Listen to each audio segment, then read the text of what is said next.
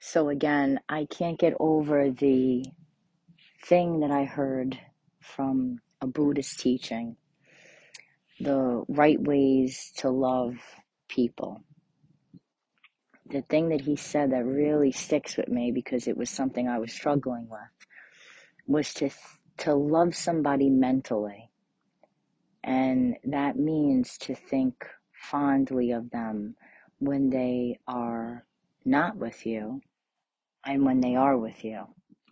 And it's interesting because I was just thinking to myself, if we hire somebody for a job, right? We hire them and we don't say, oh, they're going to do terrible. They're going to wreck everything. They're going to fail at this. It's going to be a shit show, a tragedy. Because we would have never hired them then if we really thought that, right? So if we're going to hire people to enter our life, like it's like you're hiring somebody in a way, like not literally, but you get to know them like an interview, and now you've allowed them in your life. So it's like you've hired them, you've allowed them in. And if somebody's hiring us for a position, we wouldn't want them to think that we're going to do terribly. So the whole point about loving somebody mentally is wishing them the best. So now you've let somebody in your life and you say, you know what? I hope they do great with my friendship. I hope they do great with my love. I hope they do great with me being in their life. I really wish them well because I know that my intentions are so pure and they are good. And for that, I am a big value. I am very valuable in this person's life. And with time, they're going to show me their value, and for them to even be in my space means there is value to them, and I think they're going to do great, and just think happy thoughts about people. And this is a good thing because, a lot of the time we say, oh, I don't want to think too great because then I don't want to be let down. Well, the thing is that you're not really putting expectations on it. Like this person needs to call me at this time. They need to do this. They need to do that. Now you're being specific and putting expectations on it. But when you're wishing somebody well, it's a totally different thing. I hope they do good with my love. I hope that, this grows more, that we become closer, that we bond more. I hope that they, wishing well. And so that the thing is if it were to go a different direction, but there's a spider on me. I refuse to kill him.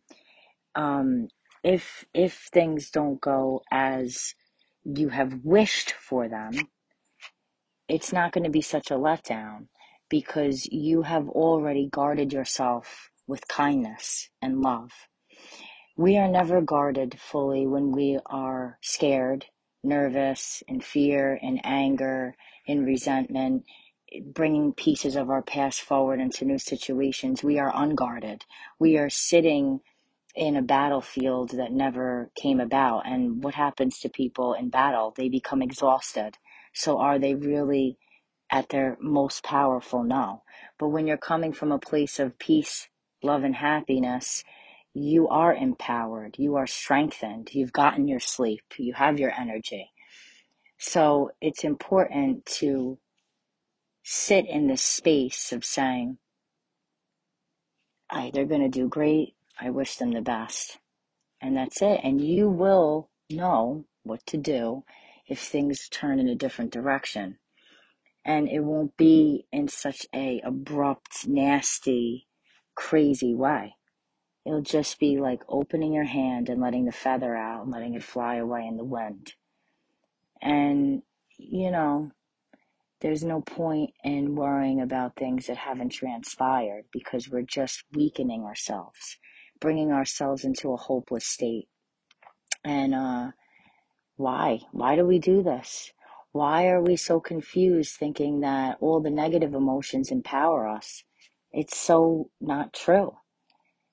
The great thoughts or the no thoughts. The great thoughts bring no thoughts, and that brings you peace. And of course, along with all that comes happiness.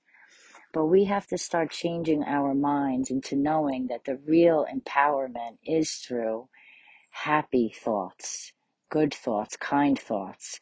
We are never, ever, ever, ever empowered by anything out of those thoughts. We are weakened. We bring ourselves to hopelessness. We disarm ourselves of our strengths. And when you're disarming yourself of love, peace, and happiness, you aren't going to be doing well. I mean, tell me, anybody who's angry or afraid, how are they doing in their life? How do they feel every day?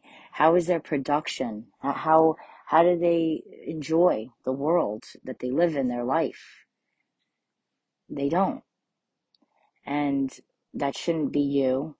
That shouldn't be anyone. Honestly, it really shouldn't be anyone. But don't become one of that. Don't do it. And trust me, sometimes we get so used to being afraid that we become comfortable in fear. And that's how you know it's not real fear. Because real fear is designed to remove you out of a dangerous situation in seconds, in minutes. Move. Can't sit in fear. Gotta go. House is on fire. Running out. Car's on fire. Jumping out. If you're sitting in fear, you've found comfort in it, and it's not real fear. So you're wasting your time being miserable for no reason. When on the opposite side of that coin, you can sit in peace, in love and happiness.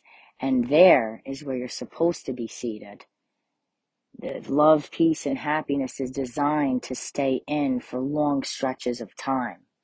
Fear is not. And if you're one of those people like me who have had bad experiences with people, we have to individualize it. That's the individual. They have not learned about the heart that they hold, the love inside of it, the hope inside of it. And if they haven't learned the love within them, they will never accept the love from you. And if they try to accept the love in you, there may be chaos behind them that doesn't allow it to happen because they need to find it within themselves first and fix the static behind them to invite it in from the world outside of them. Very important, what I just said. And if you are that person that has had those bad experiences, if you want to be prepared for the worst outcome, strengthen yourself with strengths. And that is with always being in happy thoughts towards other people. And in return, you will have happy thoughts for yourself. For I can't do the math on this and can't tell you really why, but it works. If you're thinking happy about somebody, for whatever strange reason, you are more inclined to know your own self-worth. So that if things do fail, you still have your value and your worth. So that you don't become one of the people that fall into an abusive situation or a bad situation. If you want to be prepared for the worst outcome, strengthen yourself with high hopes and thoughts towards other people. If we're constantly thinking negatively about the outcome or about the person, when they do it, if they do it, you're going to have already accepted that in your mind because you've expected it. So if you've expected it and it happens, you can accept it and you may find yourself dealing with it and being okay with it because you've already seen this coming. You've already put this in your head. So it's not something unfamiliar. But if you have kind, uplifting thoughts about somebody and they happen to let you down, the two are going to conflict and you're going to say, no, no, no, no, no. I had this idea in my mind and this isn't part of my plan. And so this casually, peacefully has to go. If we constantly make ourselves comfortable in bad thoughts and they are confirmed, that's when you end up in it. Allowing it, walking into it, making it part of your life, and then you become that. You don't want to be that. You want to be happy. You want to be in peace. So you need to think about that for a minute. That's a very serious thing, okay? A very serious thing. Huh. Wow. See, we learn together, and everything that I talk about is has been done by me. I've already tried to think the worst, horrible, and then whatever. I've done it all. I've tried every side of the coin. This side of this pretty golden, every time I say that, I see a beautiful golden coin. This side is the side to stick on. This is the side to keep on your counter and to look at. This is the side to live by, because the other side doesn't work. When you're constantly in a negative state of mind, you're basically hoping the worst. That's what you're doing without realizing it. When you're expecting, you're hoping. So you're hoping the worst, and it breaks you down, and it ruins your self-worth. And you start clinging on to more and more negative things to weaken you and put you deeper into a hopeless state. And you want to be empowered. You want to be strong. You want to stand in the knowing that no matter what, you have you and everything's going to be okay. So, I love this conversation. I hope that it helped at least one person. I hope that all of the dreams of your heart become reality. And I hope that today you decide to empower yourself with kind thoughts. Love, peace, happiness, kind thoughts. Let's say that you're in a bad situation right now. You're in a bad relationship with somebody. I want you to keep thinking kind of them. They're so kind. They're so loving. They're so sweet. They're so kind, even if they are a maniac animal. If you keep thinking that in your mind and they keep being the animal that they are, it's going to conflict with your plans of what you really want in your life. And eventually you're going to tell that person to have a great life. I hope you can find the love that is somewhere inside of you. Please go away, because I have found it inside of me. And I am welcoming and ready and able to accept it from outside of me. So keep, even if you're in it, something bad, speak good. And every time they knock against your good, eventually you're going to say, no, I don't want this. I am done with this. And this is not for me. This isn't what my mind is saying. We do what our mind says. We feel what our mind says. We feel, we do, we see, we hear what our mind says. Your state of mind is your life. Your state of mind is your life.